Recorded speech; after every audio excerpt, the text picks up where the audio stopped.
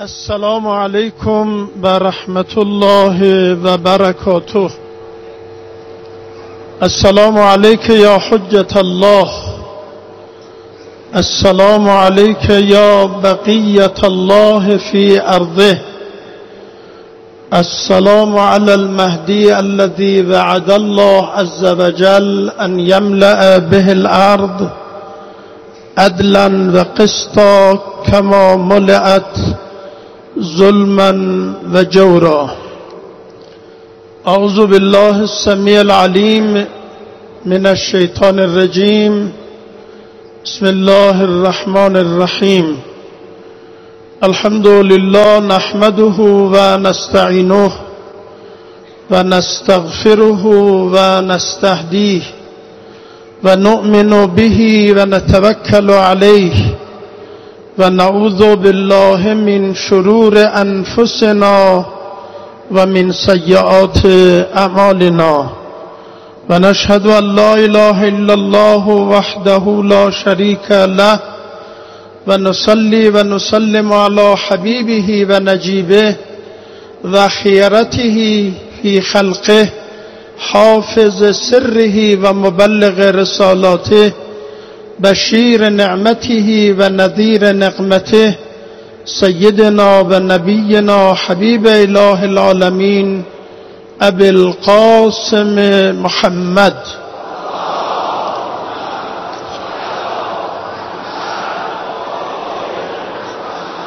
و علی آله الطیبین الطاهرین الهداة المعصومین واللعن الدائم على اعدائهم اجمعین من الآن الى قیام یوم الدین آمین یا رب العالمین. عباد الله، اوصیکم و نفسی بتقوى الله. قال الله العظیم فی کتابه ان الذين اتقوا اذا مسهم طائف من الشیطان تذکروا فاذا هم مبصرون. بندگان خدا، خودم به شما را به تقوای الهی سفارش میکنم.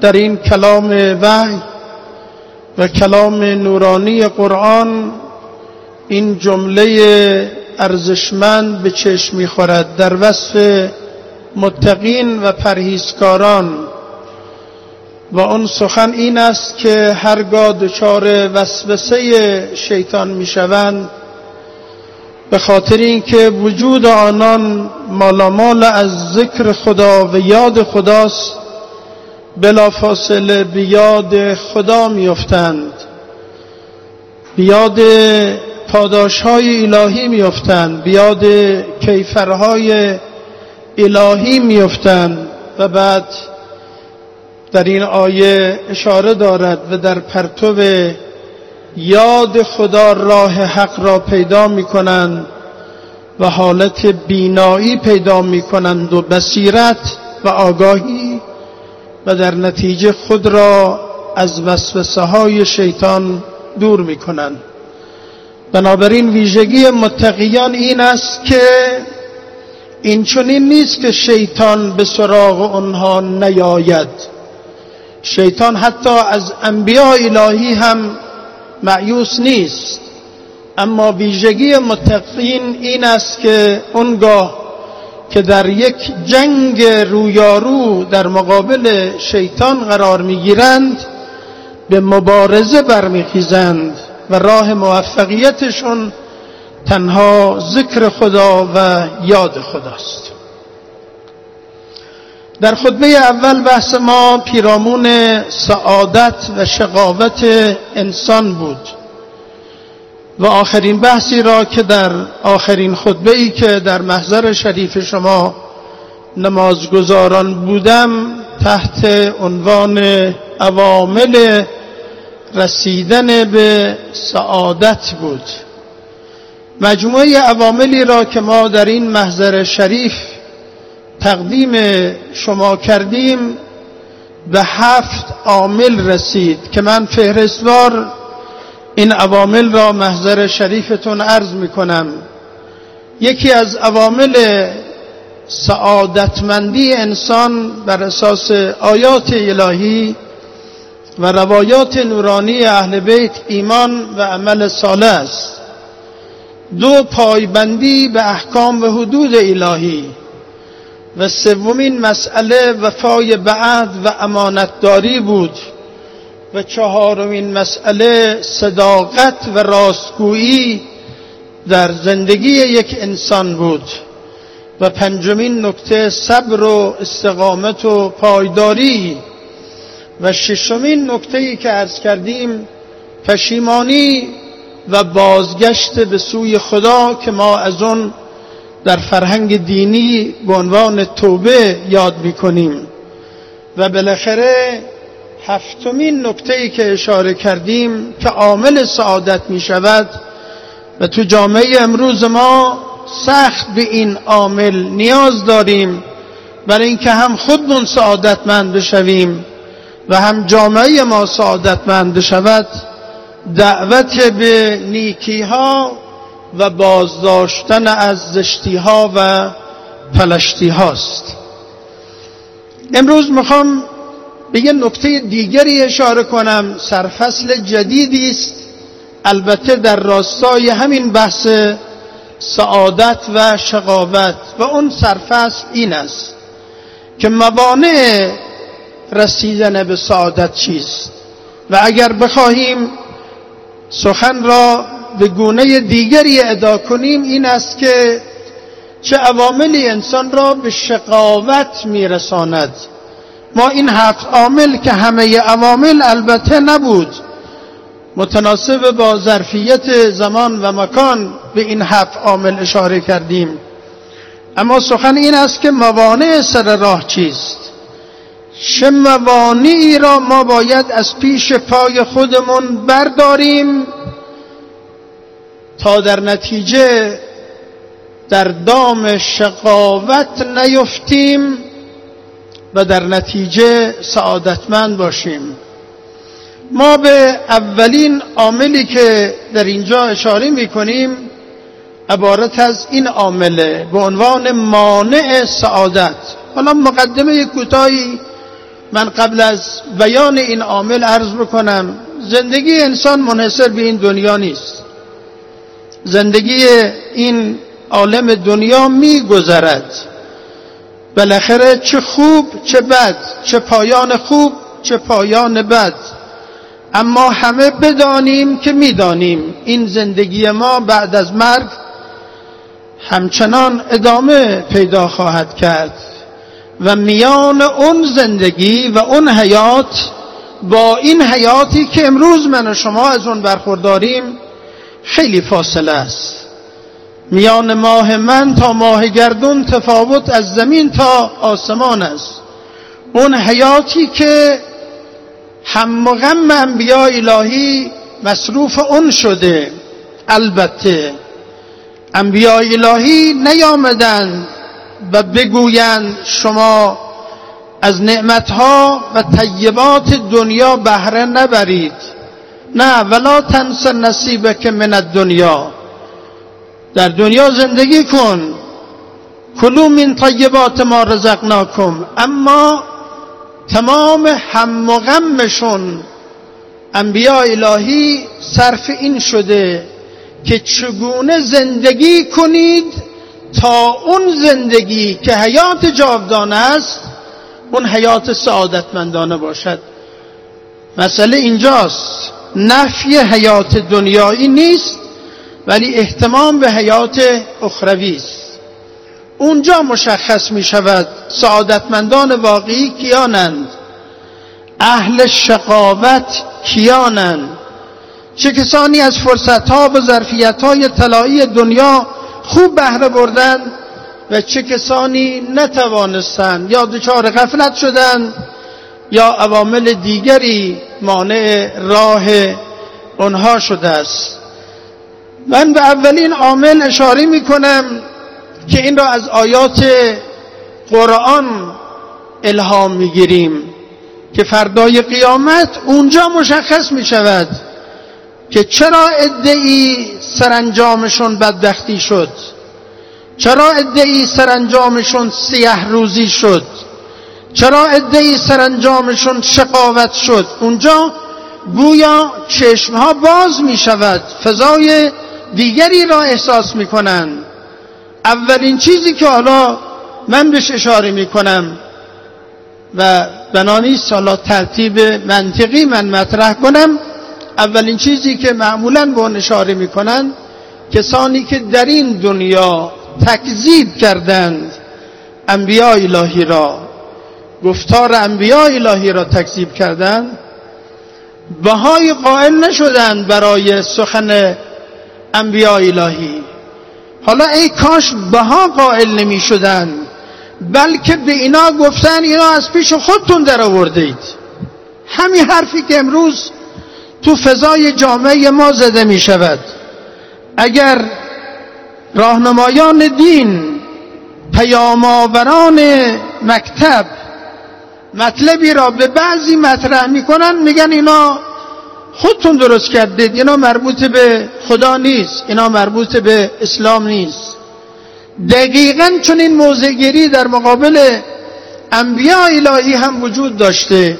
این را من نمیگم، قرآن این را مطرح میکند. موقعی که اینها با عذاب الهی اونجا مواجه میشوند، فرشتگان خداوند ازشون سوال میکنن مگه تو دنیا بیم دهنده، نذیر، رسول، پیام‌آور از ناحیه خدا چیزی به شما نگفته بود که به این مشکل الان مبتلا شده اید؟ ببینید پاسخ را.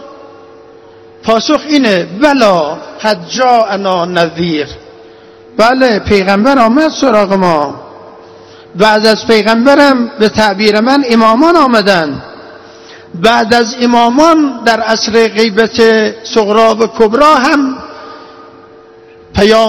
پیامبران الهی را به ما ابلاغ کردند. بلا قد جاءنا نذیر. منتها ما دچار مشکل شدیم. فکذبنا و قلنا ما نزل الله من شیء.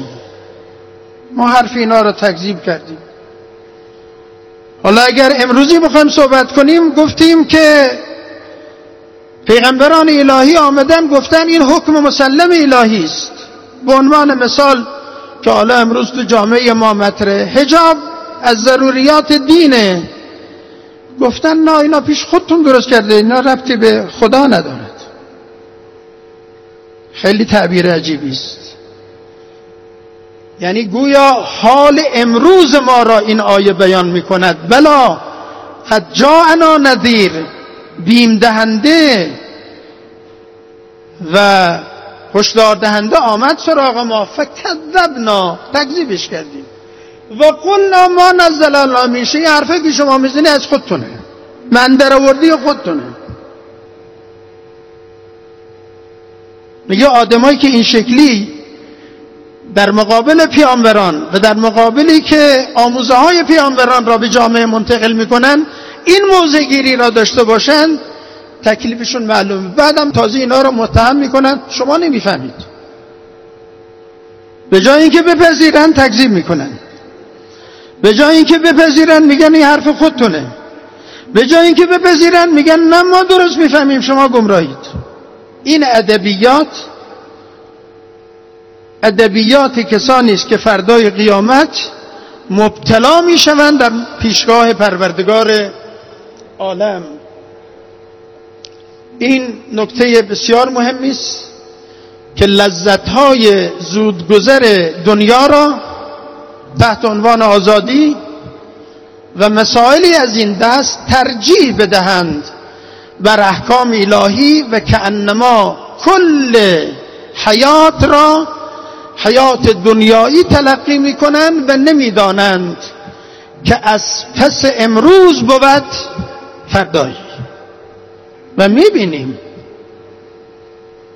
تو همین مصلای نماز جمعه ما و مصلاهای دیگر و مراکز دینی ما و تو جامعه ما و تو بازار ما چه دوستان عزیزی داشتیم که امروز نیستند.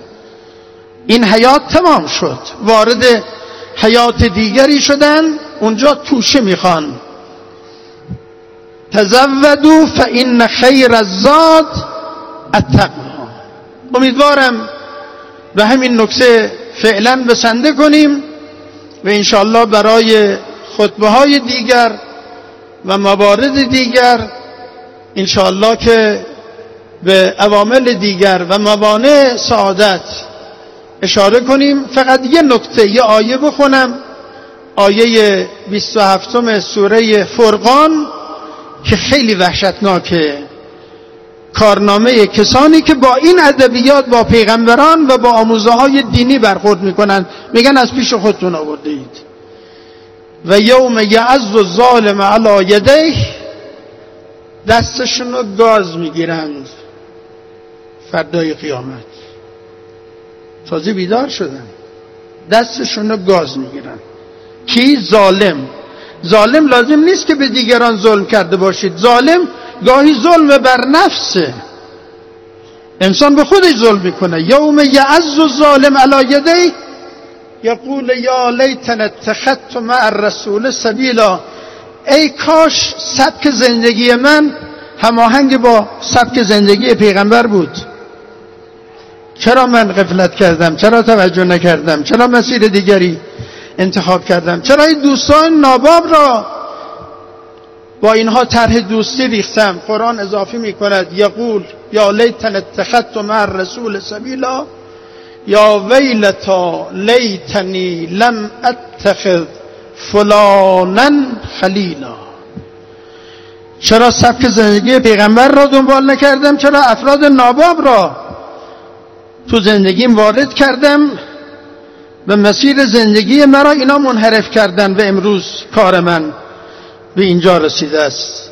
ان الله یأمر بالعدل والاحسان و ایتاء ذی القربى و ینهی عن الفحشاء والمنکر والبغی یعظکم لعلکم تذکرون. پروردگارا ما را در مسیر دعوت انبیاء الهی قرار بده. پروردگارا ما را جزء سعادتمندان در دنیا و آخرت قرار بده. پروردگارا به ما گوشی شنوا و چشمی بینا و قلبی آگاه عنایت فرما. پروردگارا از تو می طلبیم به امام راحلمون و همه مراجع گذشته ما، مرحوم آیت الله العظمای بروجردی که این روزها سالگرد ارتحال اوست، و همه شهدا و این شهید عزیز روحانی ما که در این چند روز گذشته ناجوان مردانه از سوی دشمنان به شهادت رسید. خدایا به این عزیزان ما از تو می طلبیم و از تو می خواهیم روح و رضوان عنایت بفرما. و رهبر عزیز و فرزانه انقلابمون و مراجع بزرگوار تقلیدمون سلامت عنایت بفرما.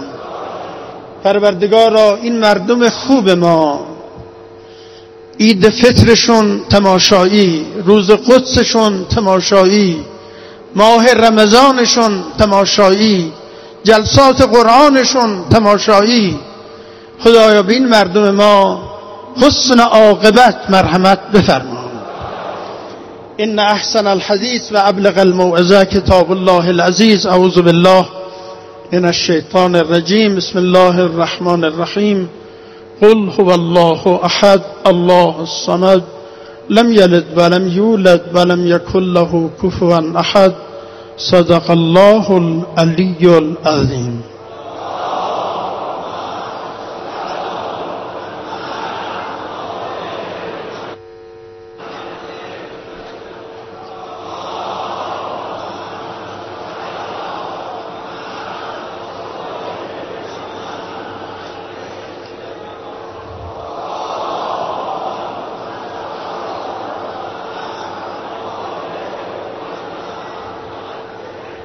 السلام علیک یا بنت رسول الله.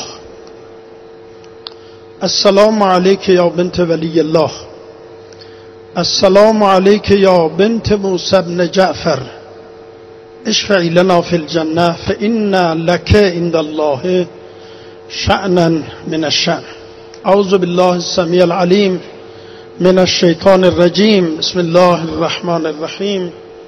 الحمد لله رب العالمین بارئ الخلائق اجمعین و صلی الله علی سیدنا و نبینا محمد و آله الطاهرین.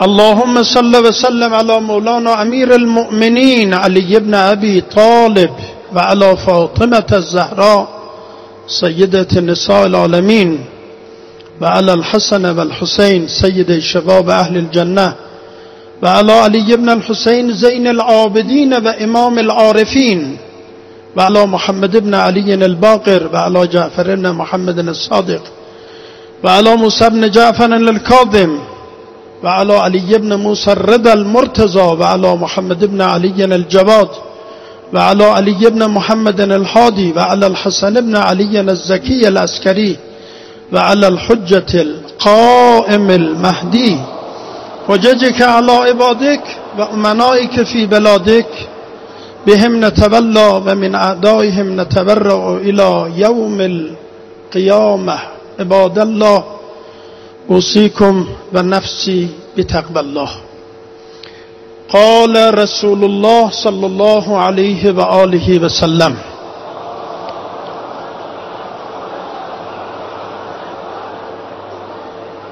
يا أبا ذر لا يكون الرجل من المتقين حتى يحاسب نفسه أشد من محاسبة الشريك لشريكه فيعلم من أين مطعمه ومن أين مشربه ومن أين ملبسه أم من حل ذلك أم من حرام. بندگان خدا، در خطبه دوم باز شما را و خودم را به تقوای الهی سفارش میکنم. این کلام گوهربار رسول مکرم است. خطاب به ابوذر، هم گوینده در جایگاه رفیع است و هم شنونده که ابوذر باشد. می‌فرماید که انسان نمیتواند خود را در اردوگاه پرهیزکاران قرار بدهد و بگوید من متقی و پرهیزکارم، چون پرهیزکاری دارای نشانه‌هایی است. یک، حتی یحاسب نفسه اشد من محاسبة الشریک لشریکه. اون چنان نفسش رو محاسبه کند و از نفسش حساب کشی کند. نفس اماره، تو چه کرده ای؟ از صبح تا ظهر، از ظهر تا شب، 2 سال، 3 سال، 10 سال، 20 سال، 30 سال، 50 سال، 100 سال چه کرده ای تو این دنیا؟ الان معلومه چه میکنی؟ به جای اینکه دیگران بگوین خودش نفس و مورد خطاب قرار بدهد و محاسبه کند. همون گونه که 2 شریک موقعی که پایان ماه میخوان حساب کتاباشون رو بررسی کنن تا 1 ریال آخر هم حساب میکنن، میگه این شکلی نفستون رو به چالش بکشید تا نتیجه چه بشود؟ نتیجه این بشود موقعی که نفس را انسان به محاسبه کشید، اون موقع معلوم میشود براش من عین مطعمه، این غذایی که سر سفره آوردی این مدت از کجا آمده، و من عین مشربه، این نوشیدنی از کجا آمده، این خوردنی، این نوشیدنی، و من عین ملبسه، این پوشاک و این لباسی که تنش هست از کجا آمده. نکته اوج سخن اینجاست، ام من حل ذلک ام من حرام. این را بپرسد از نفس که آیا اینایی که خوردم، آشامیدم، پوشیدم، اینا از راه حلال به دست آمده یا از راه حرام؟ رعایت انصاف کردم نکردم؟ غل و غشی تو کارم بوده یا نبوده؟ به خاطر منفعت بیشتر کلاه سر یک مسلمان گذاشتم یا نگذاشتم؟ امین حل ذالک ام من حرام. در خانه اگر کس است یک حرف بس است. ما در خطبه دوم به بیان بعضی از مناسبت‌ها و بیان چند نکته اشاره می‌کنم. اولین نکته من لازم می‌دانم، همونطور که اشاره کردم حقیقتا لازم می‌دانم، چون جامعه ما اگر گاهی از اوقات ما بر اساس فهم از آیات و روایات گاهی لازم می‌بینیم نهیبی بزنیم که چرا چنین شده چرا چنین نشده، گاهی لازمه به جای نهیب زدن تشویق کنیم. ما لازم است صمیمانه از این مردم خوب و با وفامون حقیقتا تشویق کنیم. ماه رمضان خوبی را پشت سر گذاشتید، برخلاف باور دشمنان. اونا تصور نمی کردن این ماه رمضان با این شور و شوق، این مصلای بزرگ تهران، این مترویی که جمعیت را می آورده برای نماز عید فطر، سعی می کردن متوقف کنن جمعیت تا این جمعیت جا پیدا کند، بعد جمعیت بعد. خب دشمن واقعا تو محاسباتش باید تجدید نظر کند. نمی شود با راه اندازی یه سری کارها با دین مردم، باورهای مردم، اعتقادات مردم. روز قدس اونچنان جمعیت با حالت روزه، مناجات، دعای ابو حمزه سمالی، و اینا جلوه های یک جامعه اسلامی است. آفرین دارد. و من به سهم خودم به عنوان کوچکتر از همه شما به این روحیه دینی و اسلامی و انقلابی شما افتخار میکنم و ارج مینهم. مناسبت‌های دیگری که من باید اشاره کنم، سوگمندانه باید اشاره کنم، مسئله تخریب قبور مطهره ائمه بقیع هست. چه جنایت عجیبی رخ داد.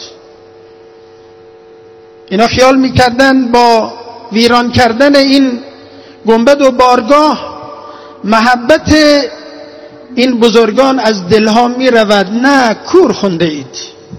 قبر مطهر علی عبدالله الحسین را هم با خاک یکسان کردند. اما بعد چه اتفاقی افتاد؟ این فاجعه جن گدازی است. قبر 4 امام معصوم و قبور بسیاری از بزرگانی که اونجا بودند و از خاندان نبی اکرم بودند، این در تاریخ فراموش نخواهد شد. من این مناسبت را محضر شما دوستداران اهل بیت، ارادتمندان اهل بیت تسلیت عرض میکنم. روزی برسد که ما شاهد شکوه و جلال این جایگاه و قبرستان بقیع باشیم انشاءالله. مطلب دیگری که میخوام اشاره کنم در اینجا در رابطه با روز 11 اردیبهشت هست، روز کار و کارگر. نیاز به توضیح ندارد که اسلام عزیز چقدر در رابطه با حق کارگر سفارش کرده. تا عرق کارگر خوش نشده حقوق او را به او پرداخت کنید. اینا سفارش های اسلام است. دست کارگر را بوسیدن، این به عنوان یک الگو برای جامعه اسلامی ماست. کارفرمایان عزیز بدانند کارگران ما دارای چنین جایگاهی هستند. مسئولان ما باید هم رعایت حقوق کارفرمایان و هم رعایت حقوق کارگران بکنند که این دو در کنار هم در جهت پیشرفت کشور و در جهت رشد تولید با کیفیت و رقابتی بودن تولید در کشور بتونن نقش آفرین باشند. اگر جای نیاز به تجدید نظر در قانون هست تجدید نظر کنن. کارگران ما تو سختی های کاری که دارن با دلگرمی به کارشون ادامه بدن تا این کشور به فضل پروردگار عالم رشد کند. روز 12 اردیبهشت سال روز شهادت استاد بزرگ آیت الله استاد شهید مطهری و روز معلم است. من نیازی نمیبینم از جایگاه شهید مطهری در اینجا سخن بگم، چون خیلی روشنه. فضلا، علما، بزرگان، اهل علم و عزیزانی که در قم حضور دارند، حتی در استانهای دیگر، شخصیت شهید مطهری را از زبان امام شنیدن، از آثار او و مطالعه آثار او که هر کلمه کتابهای او و آثار او آدم احساس میکنه حرف اضافه در اون نیست. این شخصیت شهید مطهری است. این روز را که روز شهادت این بزرگ هست به عنوان روز معلم نامگذاری کردن. معلمان عزیز، شما امام دربارتون تعبیر جالبی فرمود شغل معلمی شغل انبیاست. این گزاف نیست این سخن. همون گونه که نقش پیامبران الهی نقش تعلیم و تربیت بوده، یزکیهم و یعلمهم الکتاب و الحکمه، شما هم این عزیز نوجوانی که در کلاس درس شما شرکت می کند، از مهد کودک ها و کودکستان ها گرفته تا مراحل بالاتر که او را آماده می کنید برای دانشگاه، اعتمادی که به شما دارد و اونگونه که سخن شما را گوش می دهد، این دانش آموز گاهی سخن پدر و مادر در او تأثیر ندارد. جایگاه خودتون را بدانید و بدانید چه مطلبی را می خواهید به نوجوان ما، به جوان ما منتقل کنید. جایگاه شما جایگاه رفیعی است. مسئولان عزیز ما باید کرامت شما را پاس بدارند. کرامت معلم یعنی کرامت علم، کرامت دانش. حتی عدالت از مسیر علم عبور می کند. پیشرفت جامعه از مسیر علم عبور می کند. و عزیزانی که در دوره ادوار مختلف تحصیل می کنند، اینها آماده می شوند برای اون جامعه متمدن اسلامی که رهبری در بیانیه گام دوم به اون وعده داده و ما هم بر این باوریم که مردمی تربیت کنیم که اینها سربازان امام زمان و در رکاب حضرت بقیت الله الاعظم روحی و ارواح العالمین لتراب مقدم فدا باشند.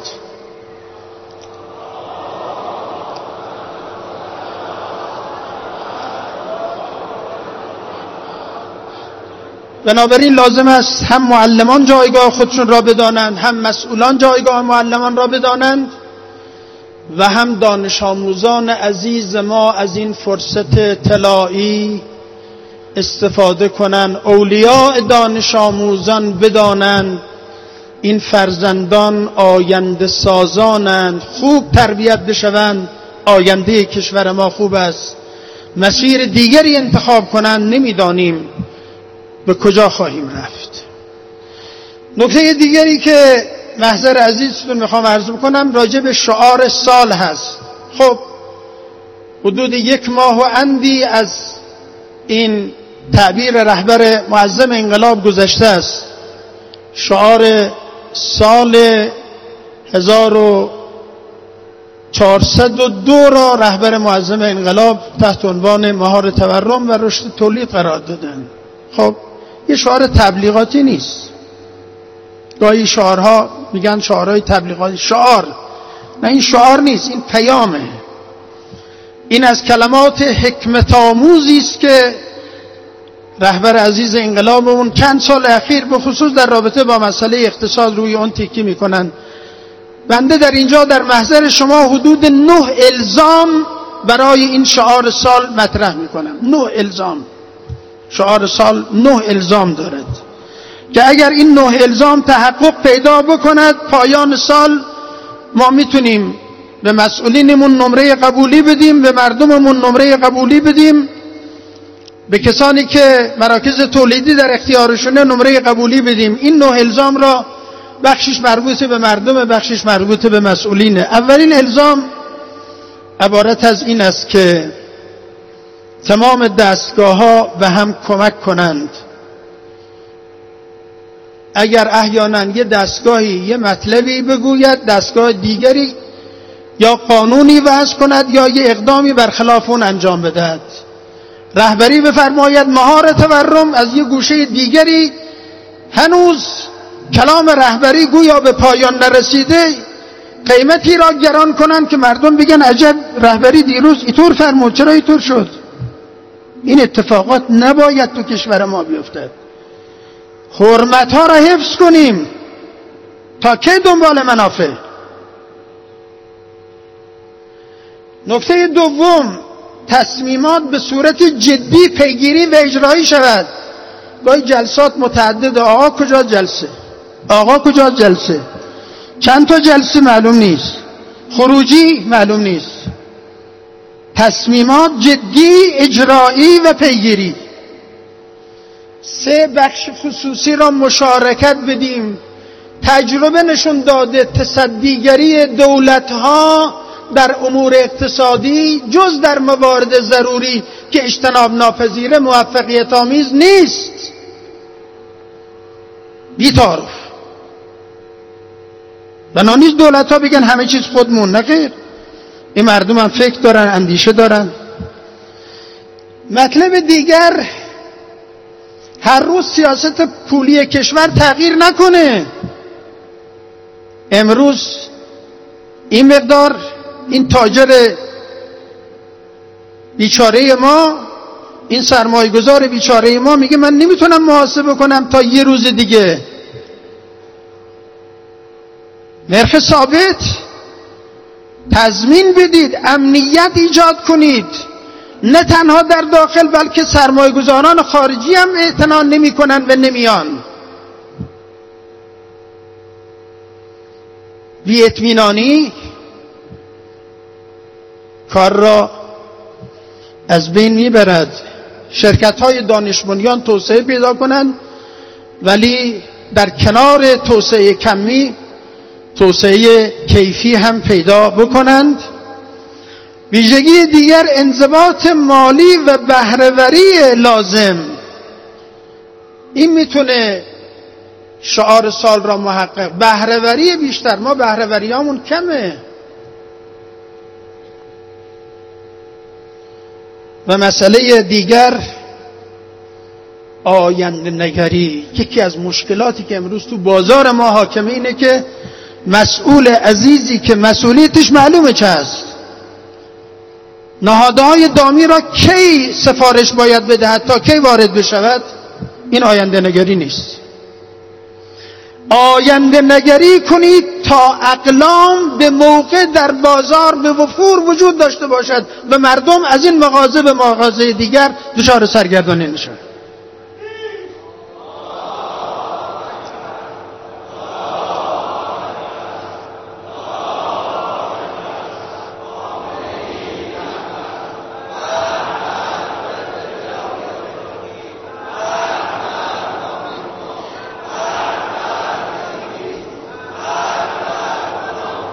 هشتم، توسعه دریا محور. رهبر معظم انقلاب ما روی این مسئله خیلی تکیه میکنن. میگن خیلی از کشورها 50% اقتصادشون از طریق دریاست و ما این امکانات خدادادی دریا درست استفاده نمی کنیم. و 9، احیاء معادن. 85% معادن ما معطله و درست استفاده نمی شود، استفاده بهینه ازش نمی شود. راجع به انتخابات هم یه حرفی بزنم، چون در آستانه که میگم یعنی تو همین سال 4 تا راهبرد رهبری مطرح کردن. این 4 تا راهبرد را اگر مسئولان ما، مردم ما رعایت بکنند، دشمن دیگه زخم زبان به ما نمیزند که مردم در انتخابات کم شرکت کردن یا چنین یا چنان. این 4 تا راهبرد رهبری باید نصب العین هم مسئولان عزیز ما و هم مردم ما باشد. رهبر عزیز ما نسبت به انتخابات فرمودند اولین چیزی که رهبری میخواهد حضور حد اکثری مردم. رهبری نمیفرماید که ما یه انتخاباتی برگزار کنیم، یه تعدادی هم رأی بیارن، حالا تعداد شرکت کنندگان کم یا زیاد مهم نیست. نه، این جمعیت باید بیان پای صندوق رأی، باید زمینه‌هاش رو فراهم کرد. دومین مطلب امنیت انتخابات در یه فضای درست باید انجام بشه، امنیت انتخابات باید تضمین بشود. سومین نکته رقابت در انتخابات. رقابت، البته هم شورای محترم نگهبان معیارهایی دارن، هم دستگاه‌های اجرایی معیارهایی دارن، هم خود احزاب و گروه‌ها و اینها باید چارچوب‌های احکام اسلامی و نظام اسلامی را در نظر بگیرند. ولی این جامعه یک انتخابات آبرومند و بالاخره چهارمین راهبرد سلامت انتخاباتی. دیگه کسی حاشیه نزند به این انتخابات ما. من میخوام کوتاه کنم، یه جمله کوتاه بگم. این حادثه‌ای که در سودان اتفاق افتاده چند روزی است، آتش بس میشود و نقض میشود، آتش بس میشود و نقض میشود. دعوا برای خدا نیست، جنگ قدرت. دو مجموعه به جانم افتادند، دو مجموعه‌ای که قبلا با هم بودند، حالا نقاش بینشون ایجاد شده، اختلاف ایجاد شده. این دسته میخواد اون دسته برود تا اونها جایگزین بشوند. من معتقدم مجامع بین المللی، کشورهای اسلامی، کشورهای عربی، همه باید تلاش کنند جلوی این خونریزی گرفته شود. چند صد نفر کشته، مجموعه فراوانی زخمی، هیئت‌های دیپلماتیک خارتوم را ترک کردند، خیلی از مردم خارتوم شهر را ترک کردند. چرا در جهان اسلام باید این اتفاقات بیفتد؟ سران کشورهای اسلامی باید بزرگترین دغدغه‌شون این باشد که به این جنگ خانمانسوز به فضل پروردگار عالم پایان بدن. من یه بحثی داشتم، الان به ساعت نگاه میکنم میبینم جور نیست، و اون نکته تحولاتی که در جهان وجود دارد و اون بحث مهمی است که من انشاءالله به شرط حیات در خطبه آینده راجع به اون صحبت خواهم کرد. مسئله اصلی این است که ما به عنوان نظام جمهوری اسلامی کجای این تحولات میخوایم قرار بگیریم. آیا ما از این کاروان تحولات میخوایم باز بمانیم یا موقعیت متناسب با شأن نظام جمهوری اسلامی را حفظ کنیم؟ پروردگار ما را بیامرز، به اسلام و اسلامیان عزت عنایت بفرما، به امام راحلمون روح و رضوان عنایت بفرما، توطئه های دشمنان را به خودشون برگردان. اللهم اشغل الظالمین بالظالمین واجعلنا بینهم سالمین غانمین. اللهم انصرنا، اللهم انصرنا، اللهم انصر من نصر الدین واخذل من خذل المسلمین. پروردگارا به خانواده های شهدای ما صبر و اجر کرامت بفرما، به جوانان عزیز و دلبند ما خدایا غیرت دینی عنایت فرما. پروردگارا به مقام معظم رهبری طول عمر با برکت مرحمت بفرما. ان احسن الحدیث و ابلغ الموعظه کتاب الله العزیز. اعوذ بالله من الشیطان الرجیم. بسم الله الرحمن الرحیم. انا اعطیناک الکوثر فصل لربک وانحر ان شانئک هو الابتر. صدق الله العلی العظیم.